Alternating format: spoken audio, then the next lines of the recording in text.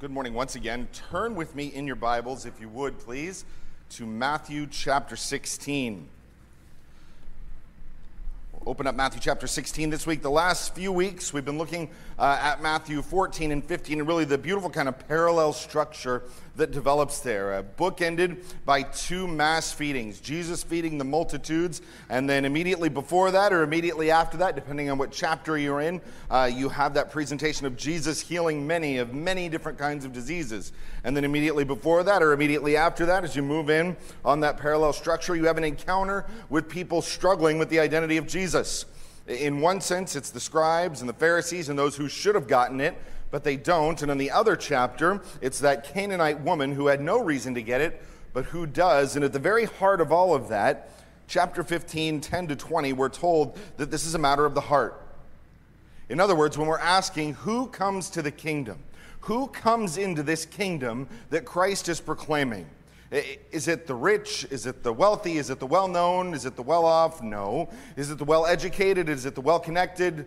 Is it the well-bred? Well, the answer is clearly no. It's the one who comes in humility. It's the one who comes in faith, recognizing that they don't have any ability to bring anything worthwhile to God on their own at all. That's why the scribes and the Pharisees, it's why the religious elite miss it. The Messiah is standing right in front of them, and they miss it. They would rather have a righteousness that they construct themselves. And at the core of things, that's not a behavior problem. That's a heart problem. And it's why that Canaanite woman can get it. Because it's not a heritage problem. It's not an understanding problem. It's a heart problem. And as she comes rightly, her faith is called great faith. Those who should know display great ignorance and even anger toward this Christ. And those who are outside and other display great faith. And that's kind of becoming one of the patterns that we see in this gospel, that this gospel message, this message of the kingdom goes out to the Jew first, but then to the Gentile also, because not only are we asking who comes to the kingdom, but what kind of kingdom do they come to? Are there different kingdoms for different people? And we see the same power of the same kingdom come on those Gentile areas. And even as Jesus goes to that eastern shore of the Sea of Galilee in the region of the Decapolis, to people who have no reason, no hope to see this kind of power demonstrated in their midst, they see Jesus healing many. To those who have no hope of this messianic understanding of plenty and provision that the kingdom promises make, they are fed, and not only are they fed, but their needs are provided for abundantly. Well, why? Well, because God has always promised blessing to the nations, and because God is always faithful to his promises. He made very specific promises to Abraham, to Isaac, to Jacob, to David, through that line. And he intends to keep those promises. And a part of those promises was that Israel's Messiah would be a blessing to the nations. And at this point in the narrative, what more could be said? What more public miracles could we think of for Jesus to do? The signs are literally everywhere that he is exactly who he says he is. But the question is, will they be seen? If you're not there already, find your way to Matthew chapter 16. And our text for today is going to be 16, 1 through 12. I'm going to read 16, 1 through 4 to set the stage for where we're going. Matthew chapter 16, beginning in verse 1, this is what God's word says. And the Pharisees and Sadducees came, and to test him, they asked him to show them a sign from heaven. And he answered them, when it is evening, you say it will be fair weather, for the sky is red. And in the morning, it'll be stormy today, for the sky is red and threatening. You know how to interpret the appearance of the sky, but you cannot interpret the signs of the times. An evil and adulterous generation seeks for a sign, but no sign will be given to it except the sign of Jonah. So he left them and departed. Let's pray.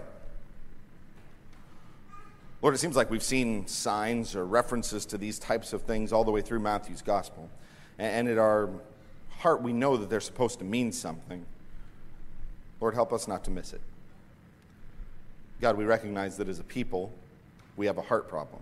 That's what chapter 15 said, that out of the heart come all of the evil deeds, all of the evil thoughts, all of the evil intentions, all of the stain of sin. And so, Lord, what we need is a new heart. So we ask that you would open our eyes so that we might behold wonderful things from your word. That you would change our heart, that you would enlighten our eyes, that you would renew our minds, so that we're a people of understanding and ultimately a people of worship and obedience. And we recognize, Lord, that we need your help to do all these things. And so we ask in Christ's name, amen. Now, most of us carry one of these things around with us just about everywhere we go. And I'm going to do something relatively dangerous, and that is I'm going to take mine off of silent for just a moment. And you never know what's going to happen. Now, we can debate on whether it's good to have this around or not, but one of the things that is very helpful about this particular device is that encompassed in this small thing, I have access to the most comprehensive series of maps and directions that have ever been held in the history of humanity. You realize this is libraries of information. And this will tell me how to get to exactly where I need to go. And this particular one, I love it because not only will it tell me, but this one actually sings to me. In half a mile, turn left. I love that. And if that's the case, all right, see, this is why it's a problem. Good news is at least it was on camera.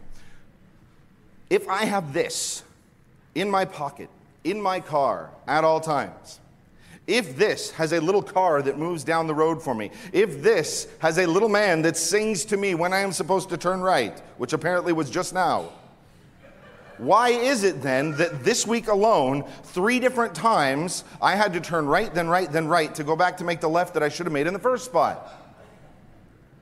Because as much as I have this, I have grown accustomed to missing signs that are there. This will tell me that in half a mile I need to turn. And for some reason, I think that if I'm driving at 45 miles an hour, singing along to the radio, and as it turns out, singing along to the little man in my phone, I am somehow going to intuitively know when half a mile comes up to turn right. That's not the case. I need to be paying attention because the signs are there, and the signs, as it turns out, have street names printed in a language that I can read and understand. But how often I drive right by it and I miss the sign. And we come to this point in Matthew chapter 16, and we know some things about this Jesus. We know that this Jesus is different, that Jesus has power, that Jesus has authority. We know that these have to point to something greater. These have to move towards something other than just being a good man or a great teacher. And we know that, and it seems so clear, and yet there are people that don't seem to understand that. If that's the case, if everything that he is and does is a sign that points to who he is, how in the world is it that there are people that miss those signs? What kind of people miss those signs, and why does it matter? That's what we're looking at today, is missing the signs. And as we go through this passage that opens up in Matthew chapter 16, 1 to 12, we're actually going to see 2 different kinds of people that maybe aren't as different as we initially would think. Everyone in our passage today is blind to one degree or another. The only difference is some demonstrate this permanent blindness, and some will demonstrate a passing blindness. That will make more sense as we go through. So as we open up chapter 16, let's start by looking at those who live in permanent blindness. And the first thing that we're going to see about people who live in permanent blindness is that they actually love the darkness that they live in. They love darkness. And to understand that, we really don't even have to start at Matthew chapter 16, 1. John's gospel talks a lot about light and dark. More even than Matthew. John's gospel opens up with the idea that the light came into the darkness, that Jesus is light and life. He says that the darkness didn't overcome the light. He said the light dwelled among us, that we saw his glory. But by the time we get to John chapter 3, we have a problem, because we all know John 3:16, right? For God so loved the world that he gave his one and only Son, that whoever believes in him should not perish but have eternal life. And that is the very essence of good news. And yet right after that, we see that there's a problem, there's a judgment. Because we come to John 3:19, and this is what he says: this is the judgment, that the light has come into the world, and people love the darkness rather than the light, because their works were evil. Everyone who does wicked things hates the light, lest his works should be exposed. As we come into Matthew chapter 16, we have to remember that. We have to remember that there are no neutral parties here. There are no neutral parties here, and there are no neutral parties here. That there are those who live in darkness and who love the darkness, and there are those who used to live in darkness but who have been transferred to a different kingdom, a kingdom of light. Now, why start there? Because now look at 16:1. It says, "And the Pharisees and the Sadducees came," and that doesn't surprise us like it should.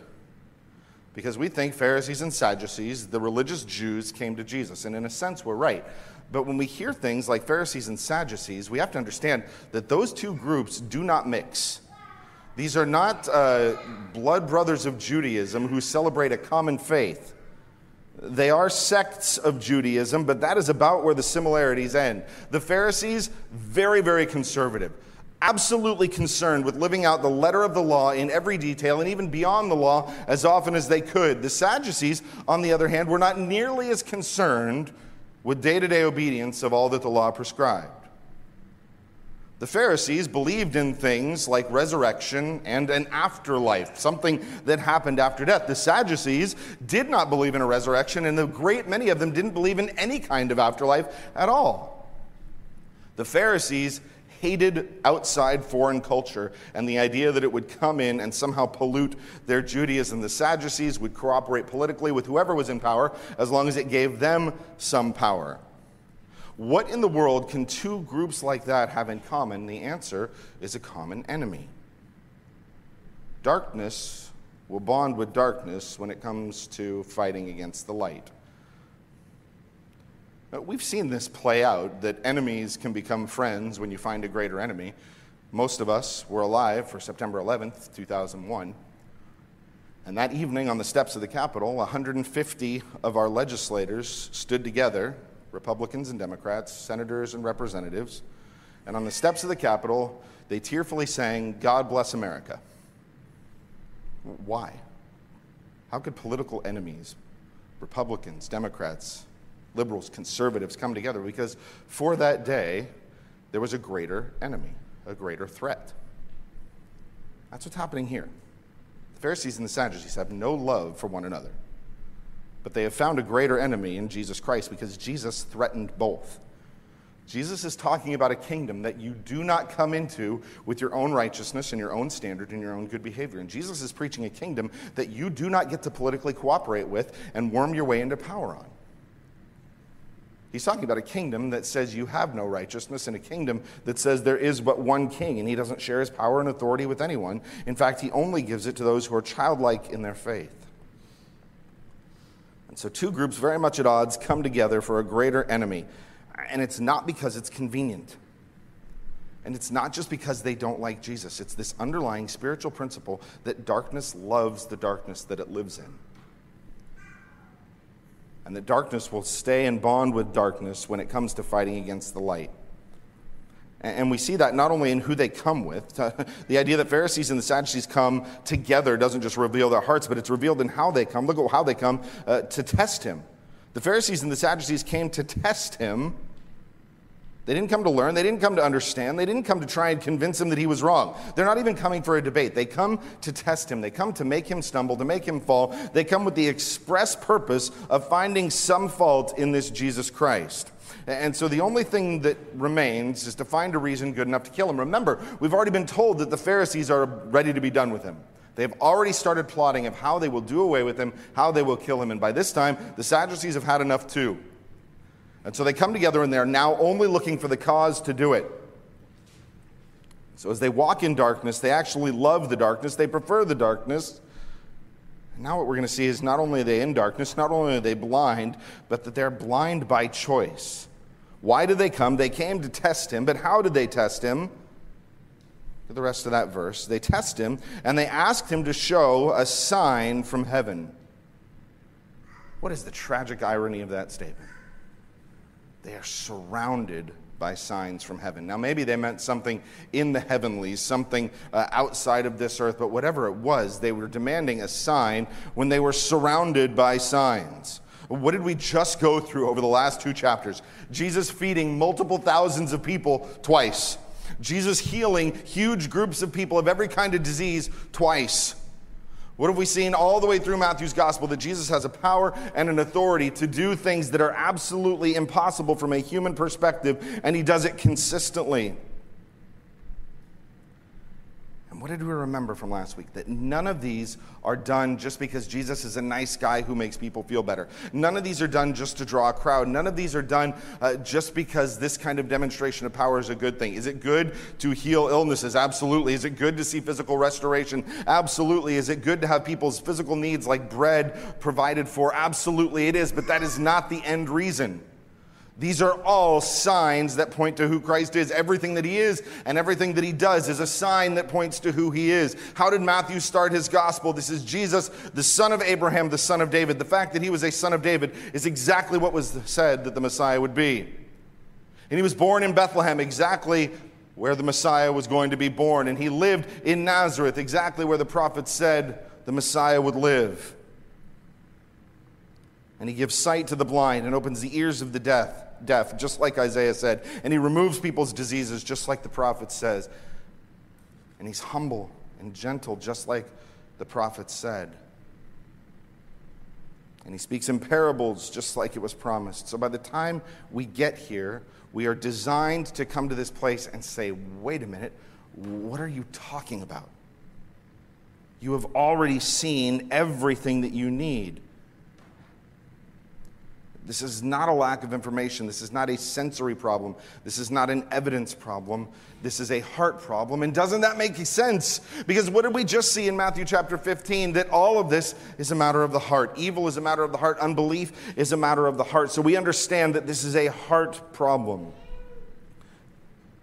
How can you know everything that's happened? How can you see all of these things and still ask for a sign? Because the problem is the heart. And his answer shows that. That's exactly what his answer is directed at. Look at what he says. They come and they ask him for a sign from heaven. In verse 2, he answered them, when it is evening, you say it will be fair weather, for the sky is red. And in the morning, it will be stormy today, for the sky is red and threatening. In other words, they look at the sky and they make certain assumptions. And what's fascinating is that I heard this exact same little parable when I was growing up. My papa, my grandpa, we would go to the beach, and he would say things like, red sky at night, sailor's delight, red sky in the morning, sailor take warning. And I had no idea what that meant, but I thought it was kind of cool because my grandpa said it. Well, it turns out that was around then too. And what's the idea? That they can take certain things and make basic predictions and assumptions based on nothing more than the color of the sky. In something as inexact as weather-related science which they had no foundation in, they took observations and they understood that those meant certain things.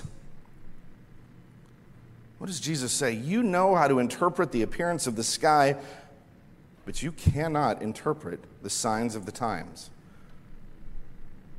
You're not great weathermen, but you're better weathermen than you are theologians. You make sweeping statements about what is going to happen in the coming 24 hours based on nothing more than the color that the sky happens to be, and yet you miss this. The Messiah is from the family that you know he's going to be from. He is born where the prophets say he's going to be born. He lives where the prophets say he's going to live. He does what the prophets say he will do. He speaks what the prophets say he will speak. All of these come together in Jesus Christ, and you look at it and you say, nah, couldn't possibly be. You look at a red sky, and you say it is certainly going to be this weather tomorrow. And you look at the specific, literal fulfillment of dozens of prophecies, and you say this guy is actually from Satan. Not only do they love the darkness, they are willfully blind. And so they reject the Messiah, and it turns out that rejection has a cost. Rejection brings further rejection. Look at what he says in verse 4. An evil and adulterous generation seeks a sign. This is not a case of wanting more, seeking more, needing more. This is not a case of not enough evidence. This is a case of the fact that you are an evil generation. You are wicked, which is why you don't understand. And not only are you evil, you're adulterous. And he's not talking about their marriage ethic or their physical purity here. He's going back to what the prophets consistently used as a metaphor for Israel. Israel, as a people, were in covenant relationship to God. He said, you will be my people, my treasured possession among all the nations of the earth. And I am going to do certain things for you. I will protect you. I will provide for you. Ultimately, Israel, I will provide you salvation and a land to call your own. And the people said, "Wonderful, we will obey, we will do all that you say." And God, as we see, is perfectly faithful. Abraham, Isaac, Jacob, Moses, Joshua, the judges, David, the kings, the prophets, through every person in every generation, God is perfectly and exactly faithful to do exactly what he said he would do. And over and over and over, the people are not. They consistently rebel against God. They consistently disobey the clear commands that he gives them. They consistently instead pursue the people and the gods and the idols of the nations around them. And through the prophets, God says that is akin to adultery. It is violating that covenant relationship. And so Jesus takes that picture and he applies it to them. Because as we're going to see later on in Matthew, these people considered themselves way better than their parents. The people of this time claim to love the prophets in their writings. They say, if we were alive in the times of the prophets, none of the bad stuff that happened to them would have happened. We would have been much more faithful than our fathers. And Jesus says, you're no better. You're no better. And so you're not going to receive a sign from heaven except the sign of Jonah. Now that should sound familiar to us because that's not the first time Jesus has said this. He said nearly the exact same words back in Matthew 12 when the scribes and the Pharisees came and asked for a sign. No sign will be given except the sign of Jonah. And what does he say there? That just as Jonah was 3 days and nights in the belly of the great fish, so will the Son of Man be 3 days and nights in the heart of the earth. In other words, the next sign that is presented before you is going to be my death, my burial, and my resurrection. And guess what? You'll miss that too. And in the end, he left them and departed. He condemns their ignorance, he gives them a sign with no explanation, and then he leaves. He doesn't say, here's what I mean by the sign of Jonah. He doesn't say, all right, I know you must just need one more thing. Here's another sign for you. He doesn't beg them to understand. Guys, you're just misunderstanding me. Please listen, please. One more time, let me just explain myself again. He doesn't do any of those things. He says, you're wicked, you're evil, you're spiritually adulterers, and he leaves. And by the way, that is exactly what we would expect to happen. Why? Well, because we're in Matthew 16. And we know that back in Matthew 13, as we work through those parables, Jesus said that to the one who has more will be given, but even to the one who doesn't have what he does have will be taken away. We expect those that are in darkness, that embrace the darkness, that love the darkness, those that remain willingly blind will lose even the light that they have. That part of the judgment poured out on them is that Christ removes himself from them. They lose the light and their darkness only increases. And maybe at this point that makes sense to us. I mean, good grief, if anyone deserves that, it's these guys, right? We would expect the scribes and the Pharisees. We would expect the Pharisees and the Sadducees. We would expect the religious elite to miss out on these things. But as we come to this next section, we might be surprised to see that those who follow Jesus the most closely are still characterized by the same blindness sometimes. The big difference is, instead of a permanent blindness, now we're going to see those that live in a passing or a temporary blindness. As we come to verse 5, the first thing we're going to see is a caution. We're going to see Jesus caution and warn his disciples. Look with me at verse 5. When the disciples reached the other side, they had forgotten to bring any bread. Now that's a kind of a background narrative statement that tells us a couple of things. First of all, the disciples were not intimately involved in that last encounter. They had come from the east side to the west side, and now they are going to depart again. There's a lot of movement here, and we'll get into that a little bit more next week. But at the background to all of this, the disciples on this part of the journey do not have any bread with them. Maybe in the quick movement, maybe in the shifting circumstances, they forgot to pack it. Maybe it was Peter's turn or John's turn, and they were wondering whose responsibility it was. But for whatever reason, at this point, they have forgotten to buy any bread. And that is going to come in very handy to remember in a moment. Because into that physical situation, where they're moving again and where the disciples do not have any bread with them, into that physical situation, Jesus said to them in verse 6, "Watch and beware of the leaven of the Pharisees and Sadducees."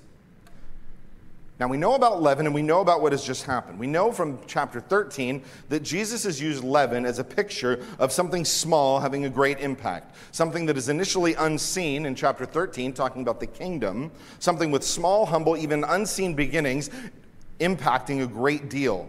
A little leaven, leavening a great deal of bread. And he says here, beware of the leaven of the Pharisees and Sadducees. And we had just seen the Pharisees and Sadducees basically reject who he is. So Jesus is giving a warning. Watch and beware. Be on the lookout, be on the alert for the influence of the Pharisees and the Sadducees. And I think right here we would expect a contrast. We would expect that the religious leaders miss this, as they often do. But I think in our minds, as we're reading along with this, if we were just reading through kind of the flow of the narrative, we would expect that, well, the disciples understand.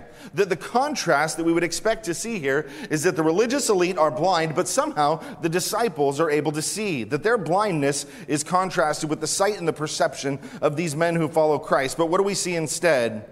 Instead, we don't see clarity. Instead, we actually see further confusion.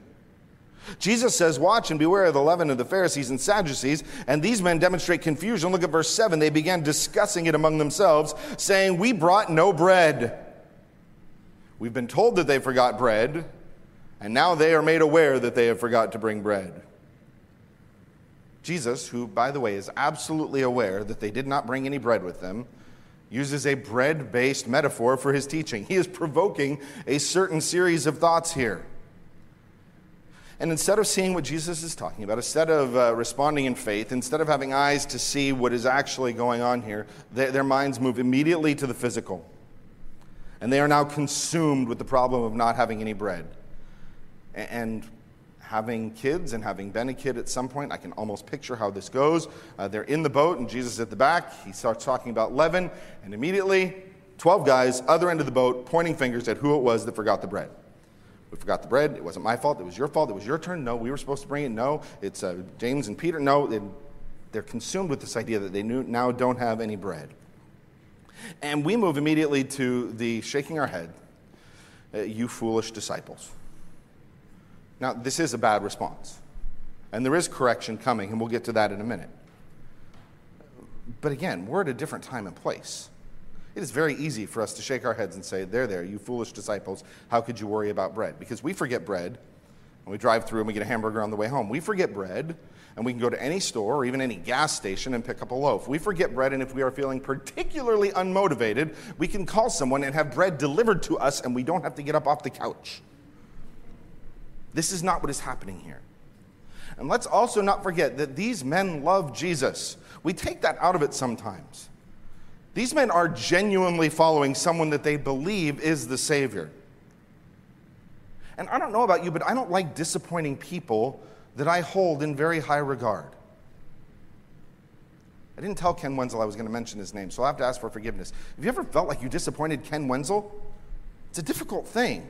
Why? Because he's a godly man and I really love him. I didn't like disappointing my parents because I loved them and I wanted to make them proud. There's no sense where they would enjoy falling short of Jesus' expectations.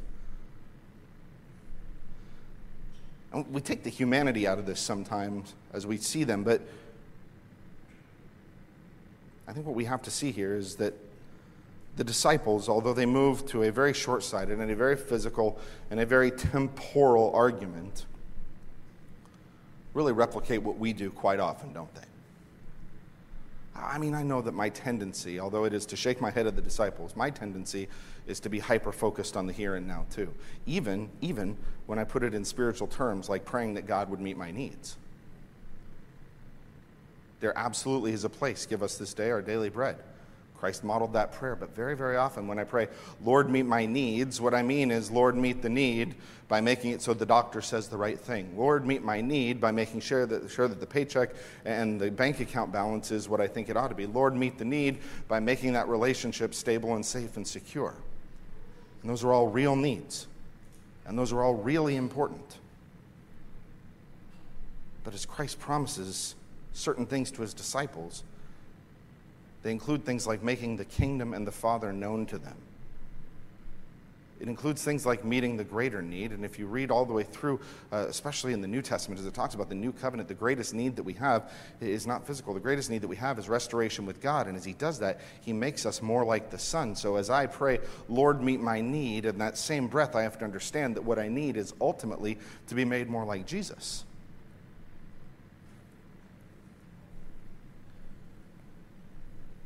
And so we can't miss that the contrast here isn't with the religious leaders and the disciples in terms of one getting it and one not getting it.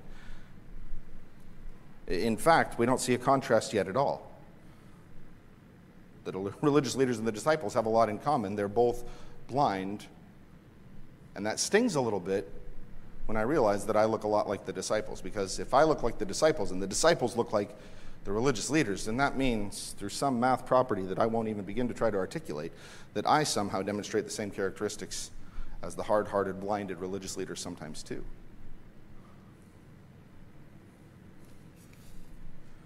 So what's the difference? Where is the contrast? Where is the hope in all of that? Where the hope actually comes at the end in the correction. And that's what we see in verse 8 is the correction. And this is where we find the hope in the restoration. Verse 8, but Jesus, aware of this, and I love that, they are not coming to Jesus saying, we don't understand. They're not coming to Jesus saying, we get the warning. They don't even come to Jesus and say, yeah, we totally forgot the bread. We're really sorry. Jesus is here. They're here arguing about how to fix this problem. And Jesus is over here. I know what the problem is, guys. He's aware of this. And he says, oh, you of little faith, why are you discussing among yourselves the fact that you have no bread? How is that hopeful? Where's the contrast? Where's the encouragement in, oh, you of little faith? Because that sounds pretty harsh, and it is. Little faith is not a compliment, but do you know what it's not? Do you know what he doesn't say? He doesn't say, you evil and adulterous generation, does he? He doesn't say, you have no faith. He says, you have a little faith. This is correction, but it's not rejection. And then what else does he do? He reminds them of the truth. He says, do you not yet perceive? Do you not remember the 5 loaves for the 5,000 and how many baskets you gathered? And in their minds, they'd be thinking, we remember that. There were 12 of those. I was holding one. Or the 7 loaves for the 4,000 and how many baskets you gathered? We remember. 7 big baskets left over. How is it then that you fail to understand that I did not speak about bread? He calls their minds back to truth. He calls their minds back to what he has done, what he is able to do. He calls their minds back to the fact that he is able to meet physical needs and that none of this was about physical needs in the first place. That Jesus satisfies. And then he brings them back to the teaching and the warning that he started with. Beware of the leaven of the Pharisees and Sadducees. And that's really encouraging because he corrects them and he doesn't leave. He says to the scribes and Pharisees, he says to the Pharisees and the Sadducees, you of little faith, you're hard-hearted, you're rebellious, you're an adulterous people, and then he leaves. And he says to his disciples, you have a little faith. Let me remind you of the truth, and now let's go through this again. Beware of the leaven of the Pharisees and the Sadducees. And I am so thankful for verse 12, because what does it say? Then they understood. They understood that he didn't tell them to beware of the leaven of bread, but of the teaching of the Pharisees and Sadducees. They understand that this is about the malignancy, the deadly danger of the teaching of the Pharisees and Sadducees. Now, what teaching? This isn't some theological nuance, because the Pharisees and Sadducees didn't agree on that. What is the teaching of the Pharisees and Sadducees? It's that this Jesus is not who he says he is. It's their teaching that you can see a miracle and call it the work of Satan. You can look at the Messiah and call him the devil. It's their teaching that rejects Christ, who is the only hope. By the way, this is exactly what we would expect to happen. Why? Because we're in Matthew chapter 16, and we've already been through Matthew chapter 11, where we're told that these things are hidden from the wise and the understanding, and they're revealed to little children. Where we're told that the Son knows the Father, and that the Son reveals the Father to all of those who are his. Where we're told in chapter 13 that to those who have, more will be given. That this kingdom is not understood or entered into because you're better, because you're brighter, because you're more theologically inclined. That this kingdom is understood because the King reveals it to his people. That this kingdom is understood because the King takes darkness and brings it into light. And then something really fascinating happens that Matthew doesn't take us through, but Mark does. Because immediately after this little exchange in Mark's gospel, Jesus performs a miracle. You know what it is? It's healing a blind man. And that miracle in Mark chapter 8 is very, very unique. Because it's the only miracle that's recorded where it happens in stages. Jesus touches the blind man, and he sees, but he sees kind of blurry. He says, I see people walking around, but like trees. And then Jesus touches him again, and he's restored to full sight. And boy, does that passage confuse people. What happened with that miracle? Did Jesus only use some of his power, and then he had to use all of it? Did the miracle not take hold? Was there not enough faith at first? What happened? It's really confusing until you put it in the context, and you see that the disciples saw, but it was little by little as they're brought to increasing clarity. And now they are given this very powerful visual example in Mark chapter 8 of the fact that God brings light, and sometimes he does that in stages. That God will complete the enlightening of his people, but that it's a process as he reveals more and more of himself and his kingdom day by day by day.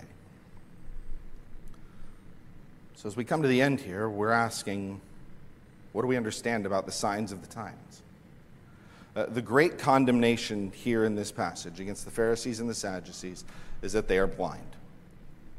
They are blind to what was obvious, not physically, but to the signs of the times. They take what's clear and they make it obscure. They take what is right in front of their face and they make it to where they can't even exhibit any kind of understanding that this is the Messiah.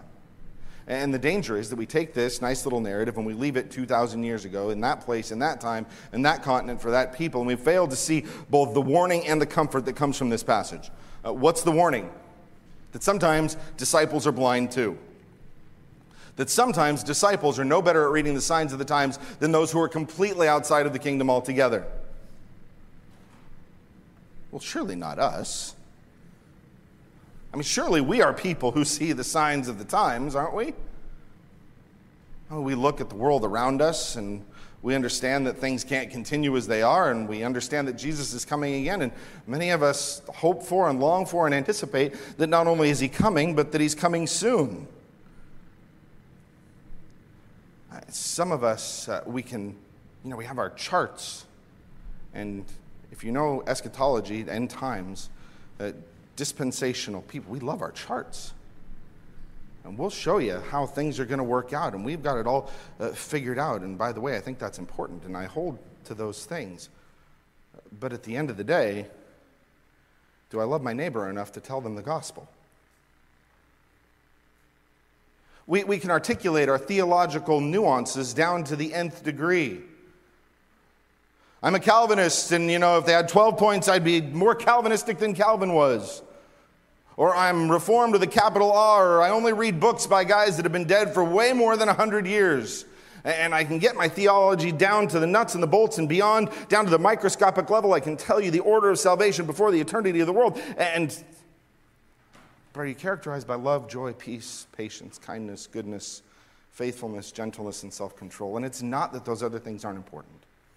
I'm not saying that. We need to understand our eschatology, our study of the end times. We need to think deeply about those things. We need to have our theology sorted out. We need to understand how we're supposed to live in the life and the body of the local church. Things like ecclesiology, all those fancy theological words. They mean something to us, and they should. We are supposed to pursue those things deeply. But studying the theological nuance does not breed a great love for God and the basics. In fact, understanding the basics, the clear signs, breeds the desire and the love to pursue those deeper and more intimate things. The detailed fine points of theology, those great things to argue, debate, talk about, those things that sharpen us, those things that really prod and poke our mind. What moves us towards thinking about those things is first being struck by the awe and wonder of the fact that I offended and sinned against the holy God of the universe. And that for some reason, in his kindness and in his mercy, he saved sinners, among whom I am the worst. And what's the comfort? It's understanding that God never leaves his people in darkness, although sometimes we feel like we've got the darkness pretty well all around us. It's an understanding that God, in his kindness and in his patience and in his gentleness and even in his mercy, that God will correct us harshly at times when that is required. And that as he makes us more like the Son, he brings us greater and greater light and understanding. And it's an understanding that God will finish the good work that he started in us. That the one who started that process of salvation to begin with, the one who ordained from before the foundations of the world, the one that called, the one that saved, the one that sanctifies, is the same one who promises that he will glorify and that he will finish the process that he began. 3 things for us to think about as we go here. First of all, we need to think about darkness and light. This passage reminds us that there is no neutral audience. There are those who are in darkness and who walk in darkness and who embrace the darkness, and there are those that God has called and rescued from that kingdom of darkness and transferred into the kingdom of his beloved Son. And what is striking and remarkable and what we need to keep ever before our eyes is that God does not wait for us to inch closer to the light before he calls us into the light. Romans 5 reminds us that while we were yet sinners, Christ died for us. He didn't die for the good. He didn't die for the godly. Otherwise, he would have died for no one. He died for the rebel. And maybe there's someone here or someone listening who thinks if only you inch your way closer to goodness, then God's tractor beam will kind of take hold and pull you the rest of the way. Or maybe you're under the impression that if only you're faced with one more logical argument or one more proof or one more evidence, then maybe you'll be pushed over the edge and believe in this whole Christianity thing. I would remind you that God is not obligated to provide evidences, and it's never evidences that lead to the kingdom. What you need is a heart change. And that if God is prompting you, then recognize the work of the Lord and repent and turn to him while he's given you life and breath to do it. Second, we need to consider the source of our sight. Spiritual wisdom and insight isn't because of a good teacher or preacher. It's not because of a great writer in a great book thinking in really clear ways. Real understanding and real enlightenment is a work of God and the Spirit. Now, those people help us. There are people that teach us and train us and bring us along. There are theologians who help us to think clearly and set things in order. There are writers who have helpfully expressed the things of God for us. But at the end of the day, understanding comes from the Lord. It's why when we pray before we study, open our eyes to behold wonderful things, we mean it. Because on my own, not only is my vision fuzzy, on my own, my eyes are closed, my hands are over them, and I don't want to see. But God opens the eyes of his people. Once again, that matters in how we approach the world. That ought to give us great confidence. Because the world is not looking for you to get a little bit more educated so you can make a little bit better argument so you can win that one smarter person into the kingdom. Does the Christian faith have reasons that we believe? Absolutely. Is the Christian worldview logical and defensible in a way that no other worldview is? But at the end of the day, your brilliance and my brilliance are not what get anyone into the kingdom. It's the work of God. And so what are we left with? The responsibility to simply present the gospel that saved us. To talk about the God who made us. The God that we sinned against, to talk about the Son of God who came and died for that sin, who suffered for that sin, who then placed his righteousness on us, who was raised to life and power in the resurrection, who secures an eternal hope in eternity for us. And as we proclaim that gospel, then we watch the power of God through that gospel and the work of the Spirit change people's hearts. And it doesn't become an IQ comparison, and it doesn't become a logician's experiment to see who can argue their case better. It becomes a story of God getting all the glory, even as he uses frail and fallen human beings to proclaim the glory of his kingdom. Finally, we need to be a people that remember the promises and the proof.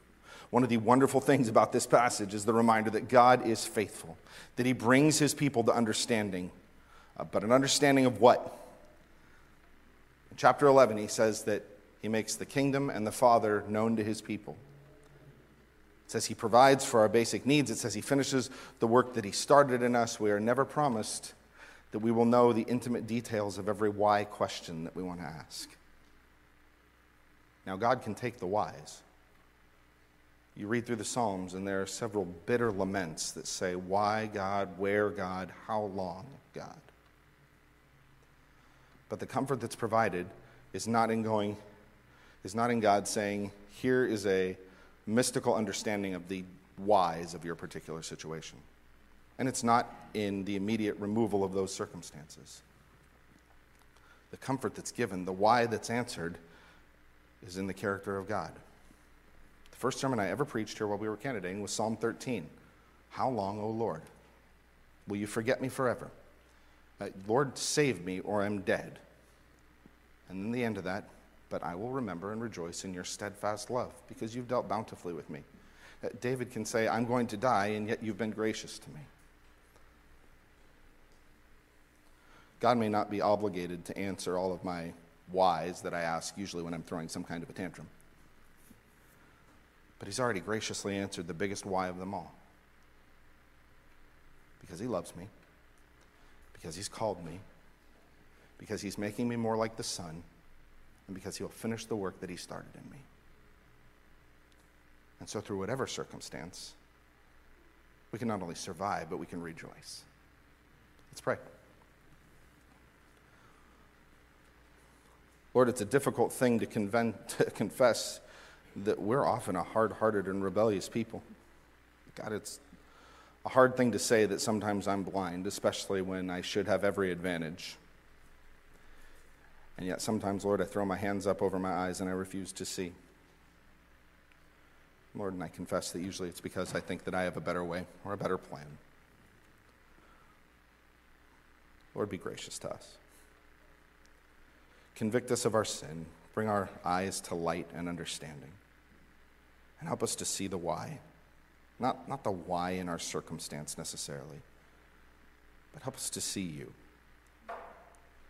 God, make us a people who see the signs of the times, who understand who you are and how you are working. A people who proclaim this great gospel of Jesus Christ that redeems sinners for an eternity with you. God, we need your help even to do that. And how good and gracious, how wonderful and beautiful and majestic and kind you are that you reveal our blindness to us and that you remove that blindness and bring us into light. So, Lord, help us to see you for who you are. Bring us to our knees in worship and then bring us to our feet in service and obedience. We love you, we praise you, we thank you in Christ's name. Amen.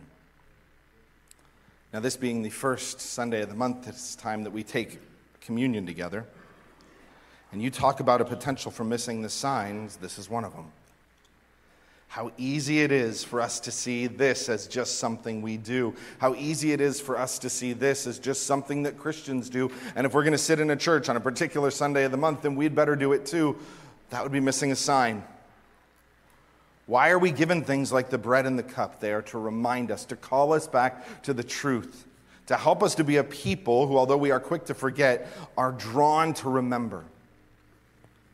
And so, in a week that has been busy, in a day where we're going to celebrate and have a great deal of fun together after second service, I promise you, let's be people who take a moment to be reminded of the signs, to think about the bread and the cup and what it is they represent, to confess those sins that perhaps we have gone too long without confessing,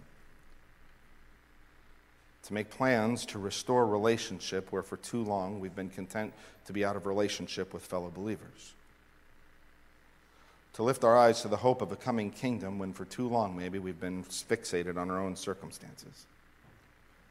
So let's take just a moment, prepare our minds and hearts for communion, just silently pray, thank God, confess to God, rejoice in who he is and in who he's made you. And we'll come back and we'll take the bread together in just a moment.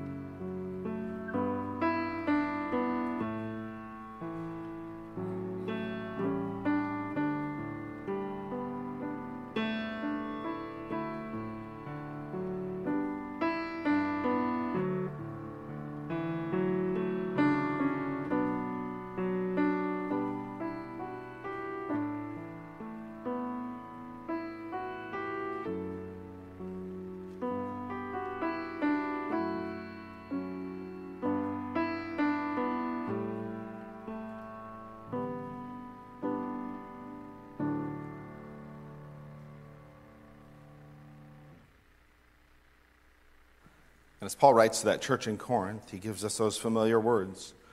For I received from the Lord that what I also delivered to you, that the Lord Jesus on the night when he was betrayed took bread. When he had given thanks, he broke it, and he said, "This is my body, which is for you. Do this in remembrance of me." Let's take the bread together. Let's pray. Lord, don't let us miss the sign. Lord, there's nothing magical or mystical about what happens, but this is more than a dried piece of bread. Lord, this is a reminder, so help us remember. A body prepared for us. The eternal, infinite, holy, awesome, powerful Son of God, who took on flesh and walked among his creation, who knew fatigue and hunger, who knew friendship and rejection, made like us but without sin. Lord, let us worship in that reality. In Christ's name, amen.